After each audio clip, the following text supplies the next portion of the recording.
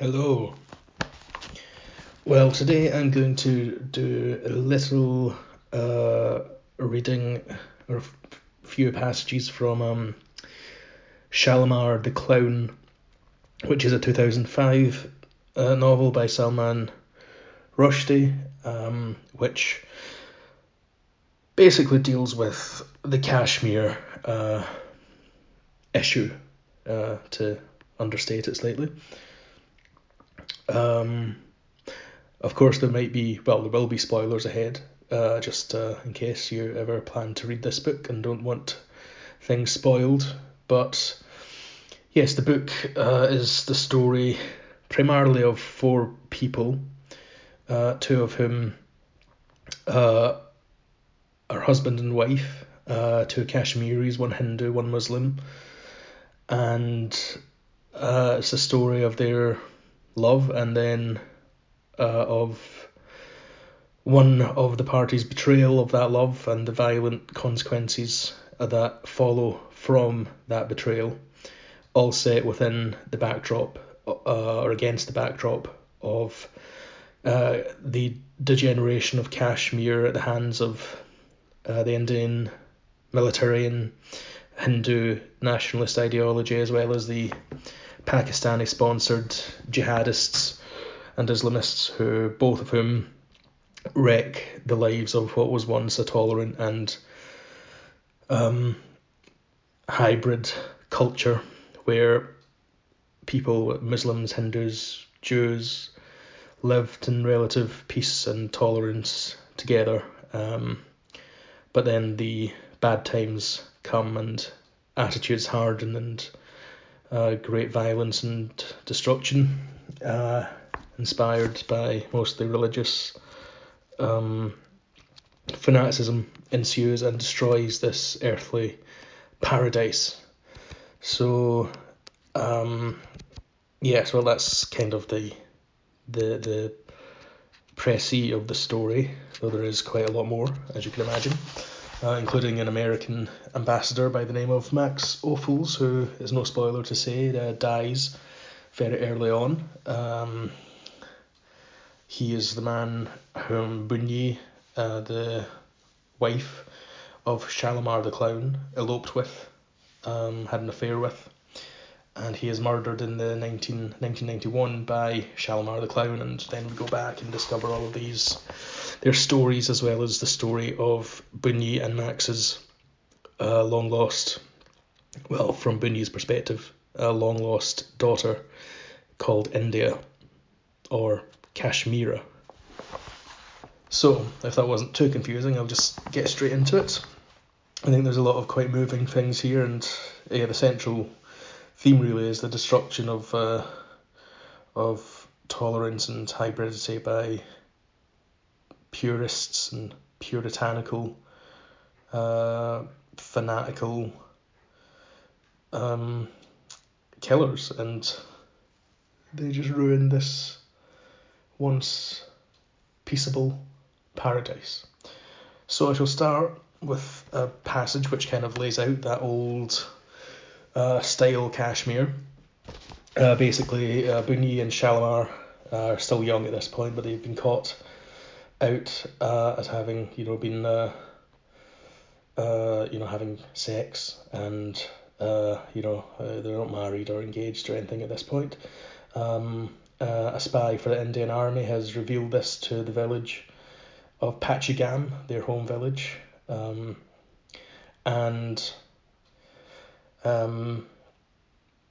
they have to face, and now Bunyi and Shalimar are facing the judgment of the village, including Abdullah Noman, Shalimar's father, and Piyarilal Kaul, apologies for massacring those names, who is Bunyi's father, and a Hindu wise man. And Abdullah, Shalimar's dad, he is the head of the village. Right, I'm just going to get on with it. I keep explaining things too much rather than showing them.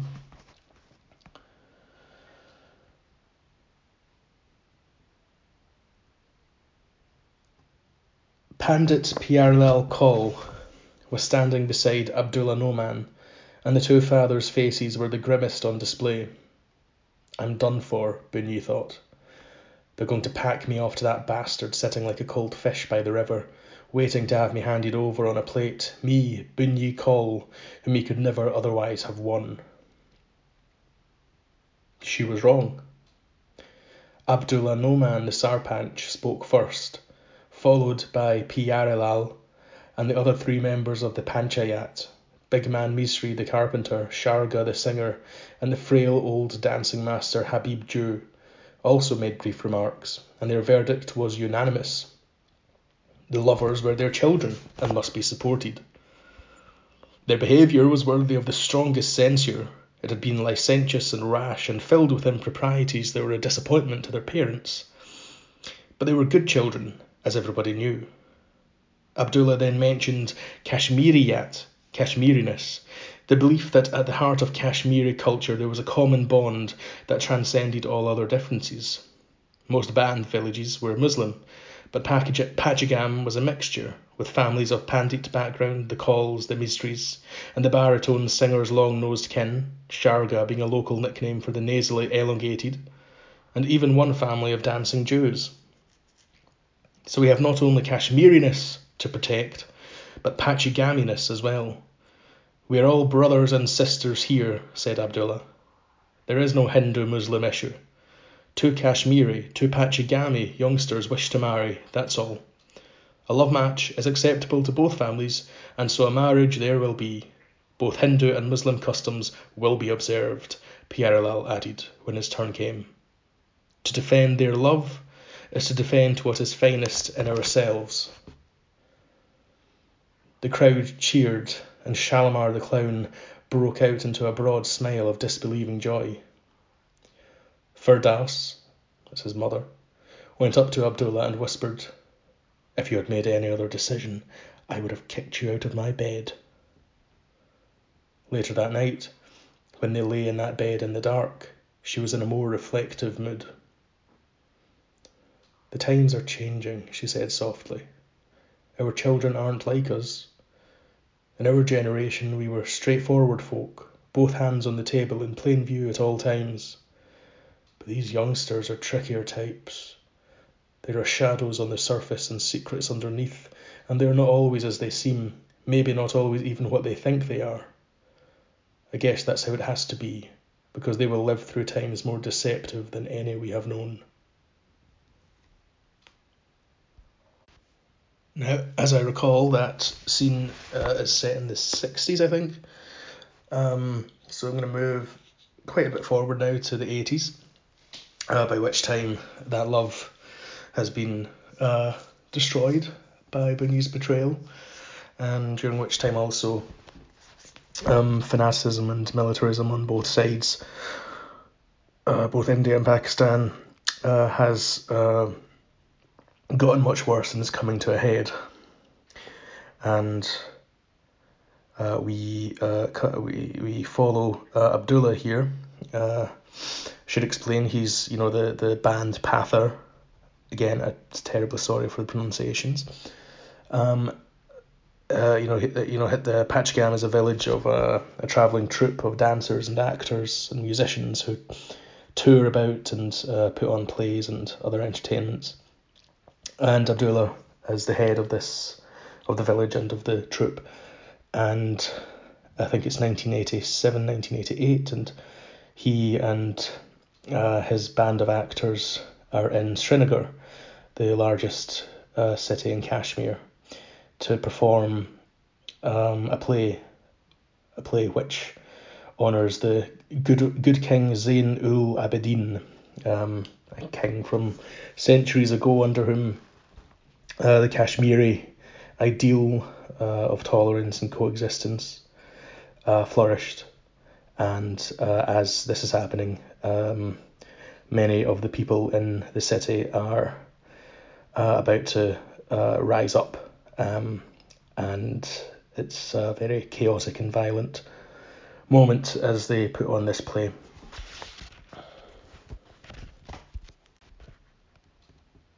The bus bringing the actors and musicians to Srinagar could not get to the depot on account of the crowds gathering in the city streets under the nervous eyes of the army and police. The bands had to get out, carry their props and walk. There were already more than 400,000 people clogging up the roads. Abdullah Noman asked the bus driver what was going on. "It's a funeral," he replied. "They have come to mourn the death of our Kashmir." The curtain rose on the story of good King Zain-ul-Abidin, and Abdullah walked out onto the stage with a raised sword in one hand and a spear in the other, clenching the weapons tightly, ignoring the spears of pain shooting down his hands. He was leading by example for the last time in his life, sending a message to his bored, mutinous troop. "If I can rise above my pain, then you can rise above your indifference." But the auditorium was 3/4 empty, and the few tourists who were sitting out there weren't really listening to him, because through the walls of the theatre came the muffled sound of the start of the uprising. The crowd of 1 million persons marching through the streets, carrying flaming torches above their heads and bellowing "Azadi!" Sardar Harbans Singh was sitting with his son Yuvraj, a strikingly handsome young man whose modernising inclinations were trumpeted by his shaven face and lack of a Sikh turban, in the middle of the otherwise empty 7th row. With the sense of a man plunging from a high pinnacle to his death, Abdullah Noman fixed his old comrade with his fiercest, most glittering stare, and launched into the play with all the power he had left. For the next hour, in the silent tomb of the auditorium, the bands of Pachigam told a story which nobody wanted to hear. Several members of the audience got up and left during the show. In the intermission, Sardar Harbans Singh's son Yuvraj, a businessman who in spite of the worsening political situation was successfully exporting Kashmiri papier-mâché boxes, carved wooden tables, numda rugs and embroidered shawls to the rest of India and to Western buyers as well, who supported him as an act of ridiculous optimism considering that the region is on the verge of going insane, warned Abdullah Noman that things might get out of hand in the street and demonstrators might even burst into the theatre. "You're holding a sword and a spear," Yuvraj Singh reminded Abdullah. "If they do get inside here, a word of advice. Never mind about the play, throw the props down and run."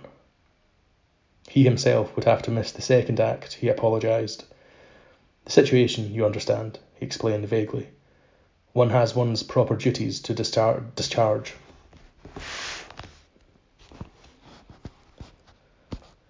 In the hollow vacuum of the empty theatre, Abdullah Noman saw his troupe of disaffected youngsters give the performances of their young lives, as if they had suddenly understood a secret which nobody had explained to them before.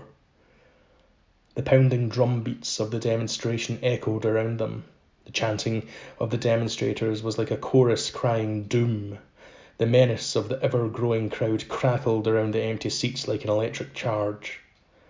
Still the bands of Pachigam went on with their show, dancing, singing, clowning, telling their tale of old-time tolerance and hope. At one point, Abdullah Noman succumbed to the illusion that their voices, their instruments, had become inaudible.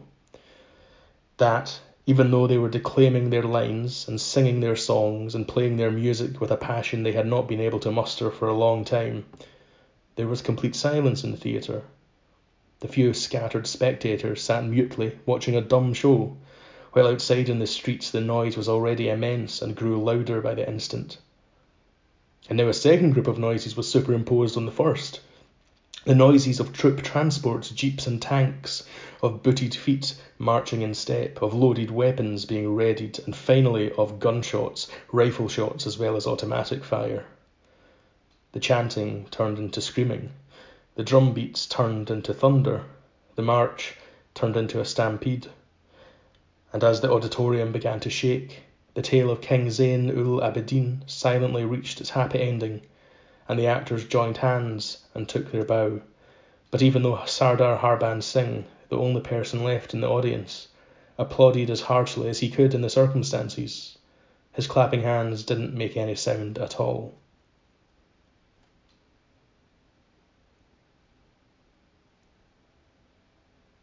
All right. Now skipping forward just a little bit again, in the years following, we have well, the situation is, of course, very much worse. And now Pyaralal, Bunyi's father, the Hindu wise man of the village, he, after Bunyi's betrayal, has kind of withdrawn into himself, doesn't really understand what's going on, and is just completely disorientated and distressed by what Kashmir has become. Bunyi has returned to the village at this point as an exile from down south, but she's also isolated and ensconced herself in the woods in a hut belonging to an old witch. And he's very distressed and discombobulated by her betrayal and by everything that's happening. So here we come upon him at some point after some killing has begun. Violence between, killings by Islamists of Hindus and so on and so forth.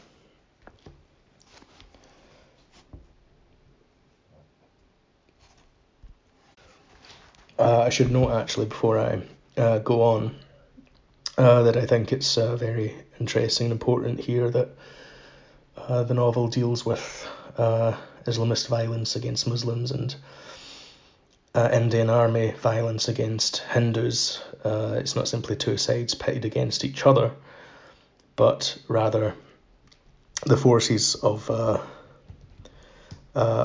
close-mindedness and dogmatism, militarism, attacking the multi-religious people and fabric of Kashmiri society. Anyway, let's get on with this bit. That dark summer, after the Misris perished, the fruit and Pandit Pyarelal calls apple orchards was bitter and inedible, but the peaches of Firdaus Noman were as succulent as usual. The saffron in Pyarelal's saffron field was paler and less potent, but the honey in Abdullah's beehives was sweeter than ever before. These matters were difficult to understand, but when Pyarelal heard on the radio that the well-known Pandit leader Tika Lal Taplu had been gunned down, the nature of the portents became plain. In the time of Sikandar But Shikan, Sikandar the iconoclast, he told his daughter at her Gujar hut in the woods, Muslim attacks on Kashmiri Hindus were described as the falling of locust swarms upon the helpless paddy crops. I am afraid that what is beginning now will make Sikandar's time look peaceful by comparison. In the weeks that followed, his prophecy came true, and he told Bunyi, now that everything I have stood for is in ruins, I am ready to die, but I will live on to protect your life from the insanity of your husband, even though neither one of us has anything left to live for. The radical cadres of the Jamaat-e-Islami party had new words for Pandit, Mukbir, Kafir, meaning spy, infidel. So we are slandered as fifth columnists now, Pyarelal mourned. That means the assault cannot be far away. In the aftermath of the Muslim insurgency against Indian rule, another Pandit was murdered in Tangmarg. Posters appeared on the roads leading from Srinagar to Pachigam, demanding that all Pandits vacate their property and leave Kashmir. The first Hindus to respond to the poster campaign were the gods, who began to disappear. The famous black stone statue of Mahakali was one of 20 deities who vacated their home in Hari Parbat fort and vanished forever. A priceless deity from the 9th century fled the Lok Bhavan in Anantnag and was never seen again. The Shiva Lingam of the Dewan temple also mysteriously departed. These exits were timely, because soon after they occurred, the fire bombings began. The Shaivite temple complex at Handwara near the famous shrine of Kir Bawani, was gutted by a blaze. Pierre sat beside Bunyi and buried his face in his hands. "Our story is finished," he told her. "It is no longer the story of our lives, but the story of a plague year during which we have the misfortune to be around to grow buboes in our armpits and die unclean and stenchy deaths. We are no longer protagonists, only agonists." A few days later, in Anantnag district, there began a week-long orgy of unprovoked violence against Pandit residential and commercial property, temples, and the physical persons of Pandit families. Many of them fled. The exodus of the Pandits of Kashmir had begun. Firdaus Noman came to see Pyare Lal at his house to assure him that Pachigam's Muslims would protect their Hindu brethren. "My wise and gentle friend," she said, "never fear, we will take care of our own. The killing of Big Man Misri and Zun's suicide was bad enough, and we won't let it happen again. You are too precious to lose." Pyare Lal shook his head. "It is out of our hands," he said. "Our natures are no longer the critical factors in our fates. When the killers come, will it matter if we lived well or badly? Will the choices we made affect our destiny? Will they spare the kind and gentle among us and take only the selfish and dishonest? It would be absurd to think so. Massacres aren't finicky. I may be precious or I may be valueless, but it doesn't signify either way." He kept the radio close to his ear at all times.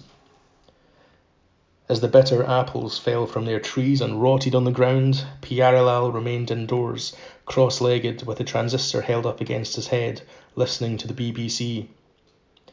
Loot, plunder, arson, mayhem, murder, exodus.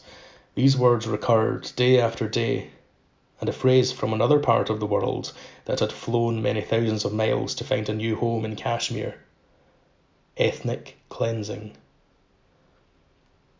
Kill one, scare 10. Kill one, scare 10. Hindu community houses, temples, private homes and whole neighbourhoods were being destroyed. Pyare Lal repeated, like a prayer, the names of the places struck by calamity. Trakru, Umanagri, Kupwara, Sangrampura, Wandhama, Nadimarg. Trakru, Umanagra, Kupwara, Sangrampura, Wandhama, Nadimarg. Trakru, Umanagri, Kupwara, Sangrampura, Wandhama, Nadimarg. These names had to be remembered. Forgetting would be a crime against those who suffered whole hog burning of their neighbourhoods, or seizure of their property, or death, preceded by such violences as could not be imagined or described. Kill one, scare 10, the Muslim mobs chanted, and 10 were indeed scared, more than 10. 350,000 Pandits, almost the entire Pandit population of Kashmir, fled from their homes and headed south to the refugee camps where they would rot like bitter fallen apples, like the unloved undead dead they had become. In the so-called Bangladeshi markets in the Iqbal Park Hazuri Bagh area of Srinagar, the things looted from temples and homes were being openly bought and sold. The shoppers hummed the most popular song of the times as they bought their pretty pieces of Hindu Kashmir, a song by the well-beloved Mejur. "I will give my life and soul for India, but my heart is with Pakistan." There were 600,000 Indian troops in Kashmir, but the pogrom of the Pandits was not prevented. Why was that? 3.5 lakhs of human beings arrived in Jammu as displaced persons, and for many months the government did not provide shelters or relief or even register their names. Why was that? When the government finally built camps, it only allowed for 6,000 families to remain in the state, dispersing the others around the country where they would be invisible and impotent. Why was that? The camps at Parku, Muthi, Mishrawala, Nagrota were built on the banks and beds of Nulahas, dry seasonal waterways, and when the water came the camps were flooded. Why was that? The ministers of the government made speeches about ethnic cleansing, but the civil servants wrote one another memos saying that the Pandits were simply internal migrants whose displacement had been self-imposed. Why was that? The tents provided for the refugees to live in were often uninspected and leaking, and the monsoon rains came through. Why was that? When the one-room tenements called ORTs were built to replace the tents, they too leaked profusely. Why was that? There was one bathroom per 300 persons in many camps. Why was that?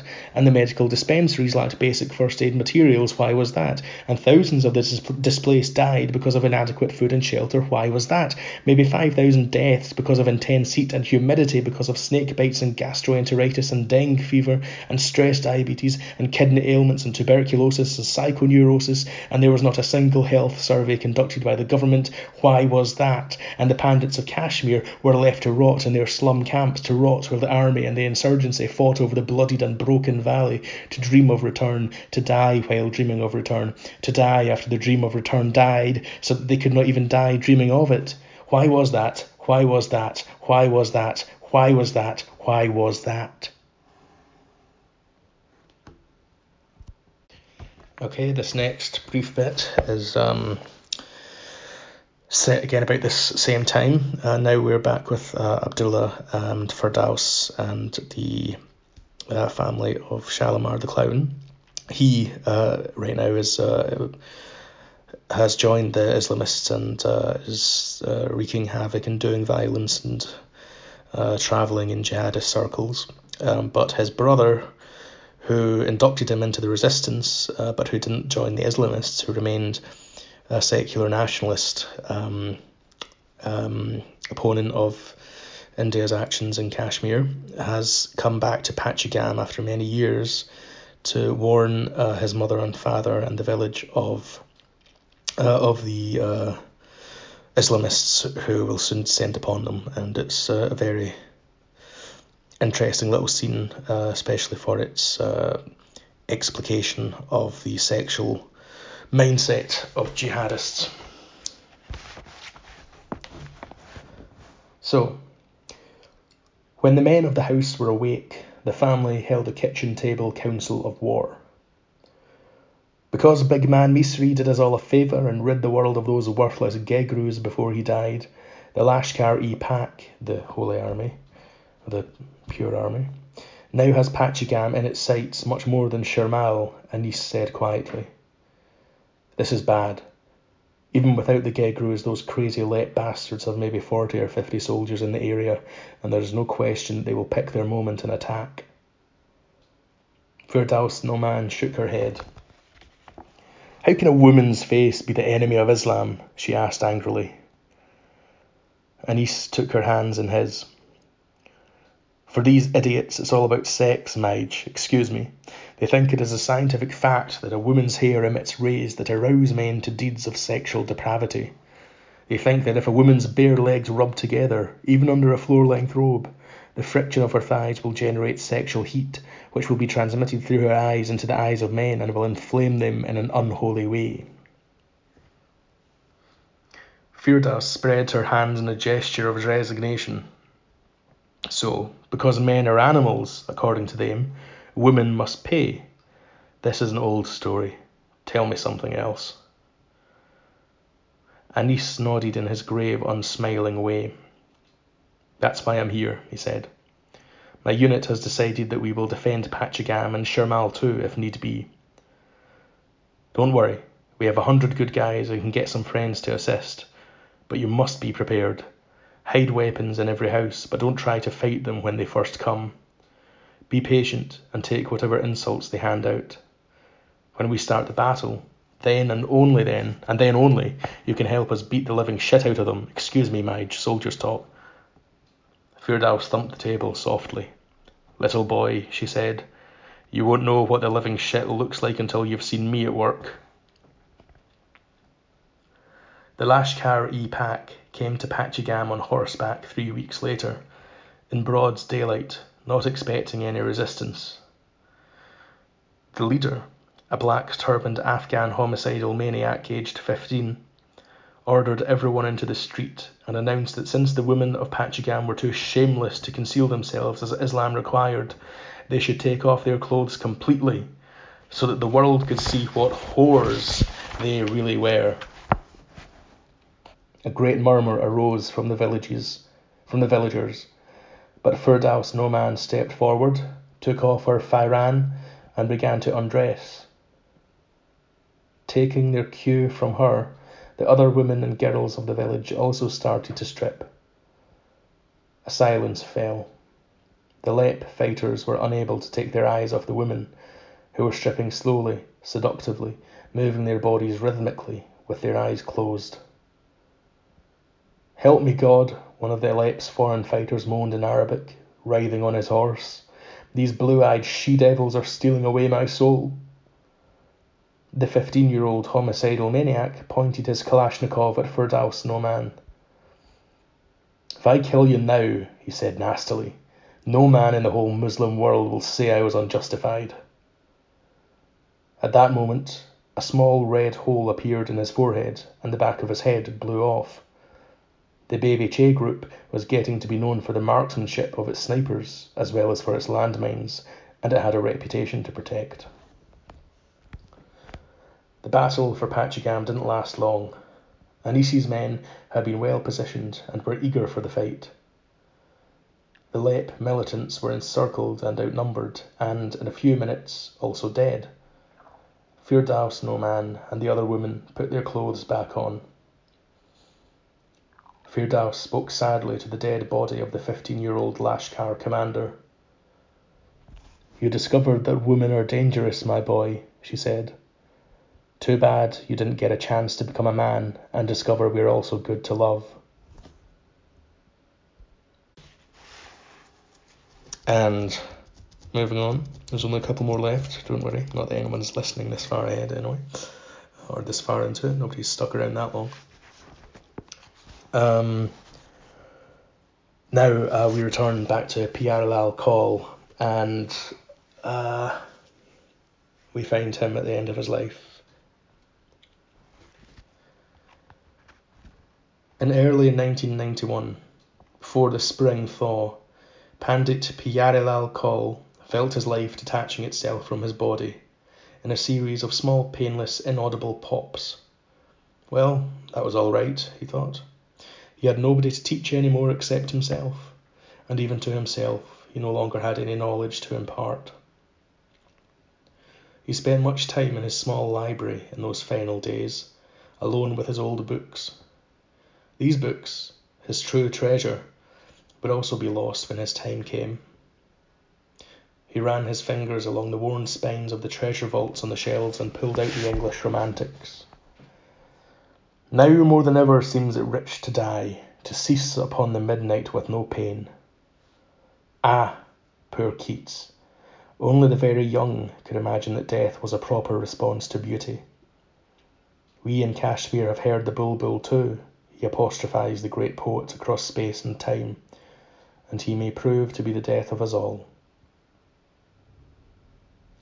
He closed his eyes and pictured his Kashmir. He conjured up its crystal lakes, Shishnag, Wular, Nagin, Dal, its trees, the walnut, the poplar, the chinar, the apple, the peach, its mighty peaks, Nanga Parbat, Rakaposhi, Harmukh.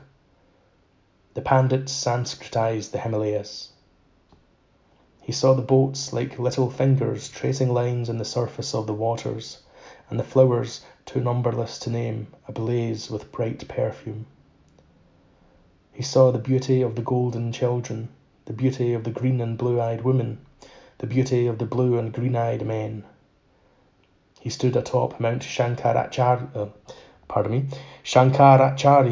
which the Muslims call Takhti Suleiman, and spoke aloud the famous old verse concerning the earthly paradise.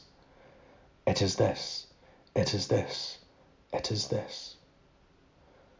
Spread out below him like a feast, he saw gentleness and time and love.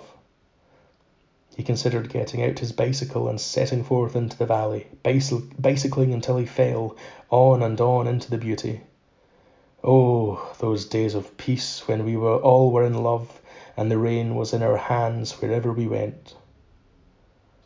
No, he would not ride out into Kashmir, did not want to see her scarred face, the lines of burning oil drums across the roads, the wrecked vehicles, the smoke of explosions, the broken houses, the broken people, the tanks, the anger and fear in every eye. Everyone carries his address in his pocket, so that at least his body will reach home. "Ya Kashmir!" he cried out. "Hi, hi! Ya Kashmir!"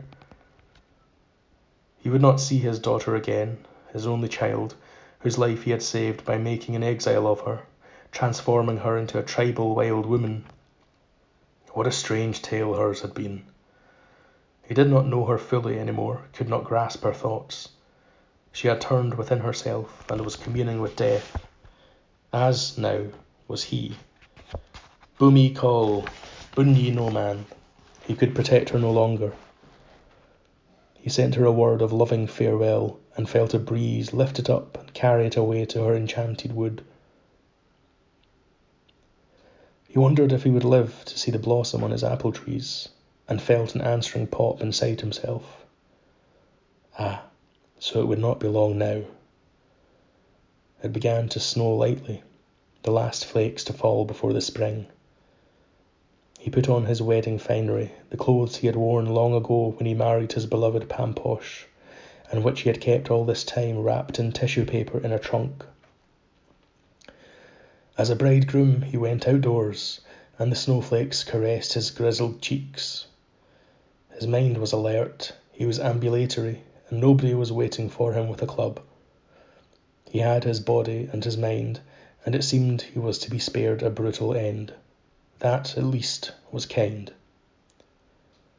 He went into his blighted apple orchard, seated himself cross-legged beneath a tree, closed his eyes, heard the verses of the Rig Veda fill the world with beauty, and ceased upon the midnight with no pain. And now, for sure, the last bit, going to end on a bit of a downer, I'm afraid, but we come back not long after Pyarelal calls death, and we return to Pachigam and to the villagers and Abdullah and Firdaus. And, well, I'll just launch into it. Anis Noman was captured alive, though suffering from gunshot wounds in the right leg and shoulder, after an encounter with security forces in the southwestern village of Siot, where he had holed up with 20 militant fighters aged between 15 and 19 above a food store called Adu's, whose owner called in the troops because the youngsters drank all his cans of condensed milk, a decision he regretted after the army wrecked his shop with grenades that blew out the whole front wall of the small 2-story wooden building, and several hundred rounds of automatic fire from an armoured vehicle parked at point-blank range, which destroyed all the produce that had managed to survive the grenade blast. "Look what your greed has done," old man Adu complained to the corpses of the militants as they were dragged out of his upstairs room, adding, in an explanation to the world in general, "They drank my imported goods from foreign, then what was I to do?" Several of the dead boys had been involved in the defence of Pachigam against Alep, and they saved Anis's life too by coming between him and the grenade blast and bullets. It would have been better if they had let him die in Siot, however, because then he would not have met his end in the secret torture chambers of Badami Bag, those rooms which had never existed, did not exist, and would never exist, and from which nobody ever heard a scream, no matter how loud it was. On the wall of the room, somebody had written 2 words in black crayon. They were the last words Anis would ever read. Everybody talks.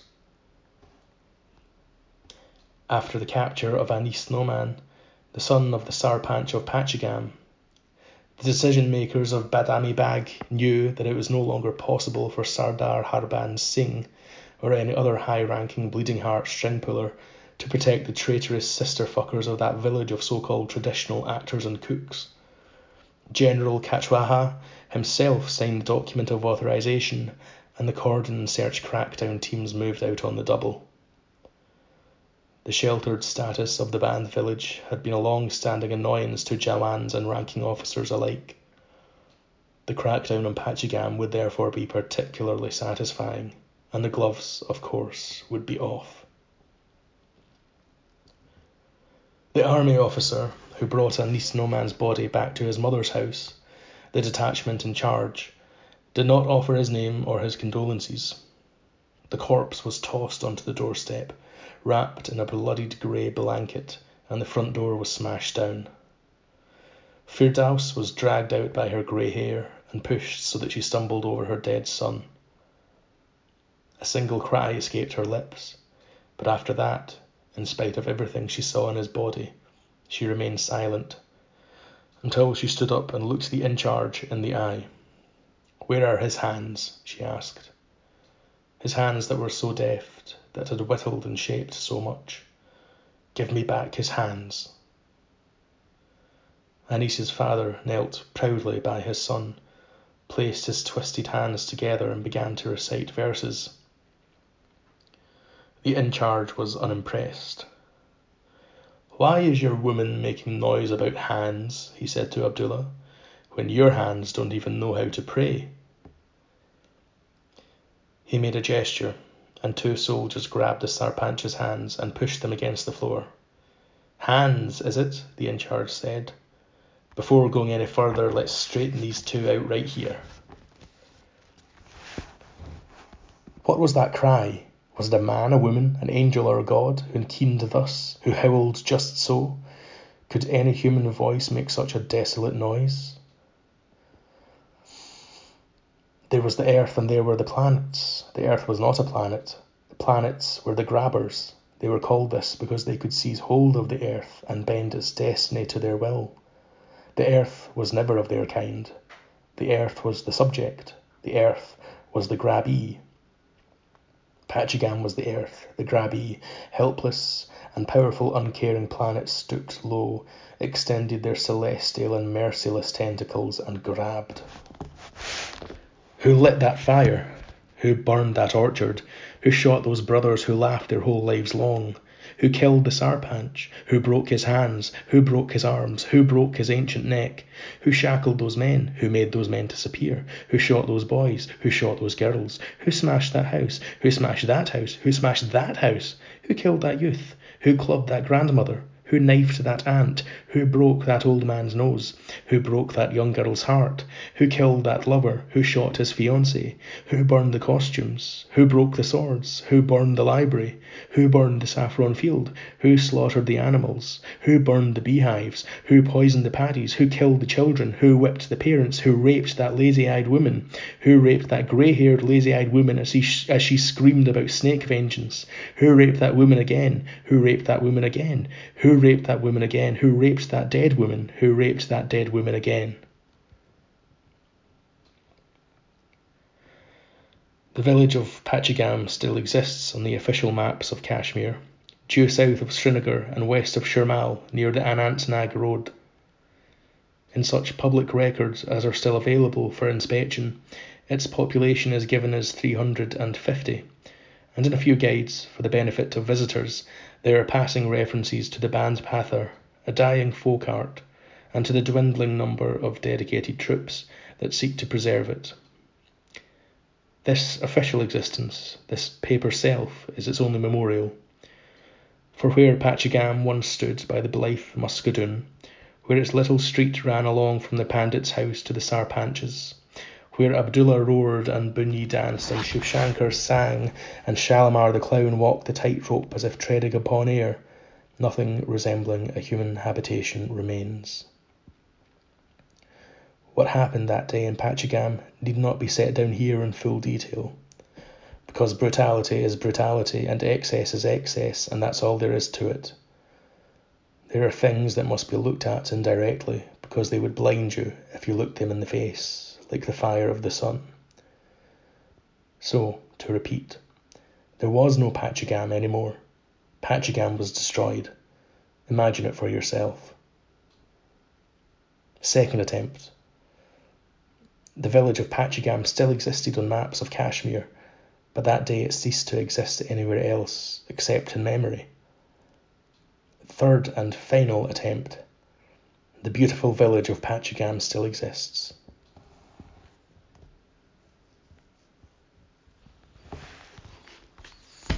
And that is that.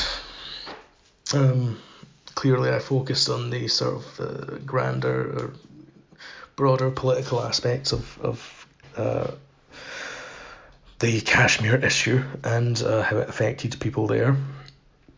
I would recommend the book very much. It's very beautiful. I found myself quite moved as I read that, both when I read it originally and reading it aloud there. I apologise for being slightly rushed again, and for any quality issues and for my terrible pronunciation of Kashmiri and Indian names and Pakistani words and so on and so forth. I try my best, but probably if you speak any of those languages or are familiar with them, you might not want to listen to this, though it's a bit late now. If you've made it this far, which nobody has, so that's fine. Yes, so yeah, it's a very beautiful novel. I recommend it very much. It's one of Rushdie's very best, and yeah, just a tragic and terrible tale of the destruction of a tolerant earthly paradise by religious and political fanaticism. And I'd barely even read anything about the main narrative strand, which, as I said, involves Shalimar the Clown and Bunyi Call and Max Ophuls, the ambassador, and Bunyi's daughter India/Kashmira. So there's still plenty to discover in the book, plenty else that I haven't read to you. I mean, some of that was quite hard to read. The destruction of Pachigam in particular, and Pyarlal's confusion and pain and lament. Why was that? Anyway, these forces still continue to wreck lives, desolate entire countries and regions and populations. So the only antidote, I suppose, is to put forth a better vision, such as Salman Rushdie's. Anyway, I'm just meditating a little bit. That is that for this week. Thank you for listening, if you did, which you didn't. So I'm just talking to myself. Great. Have a good week.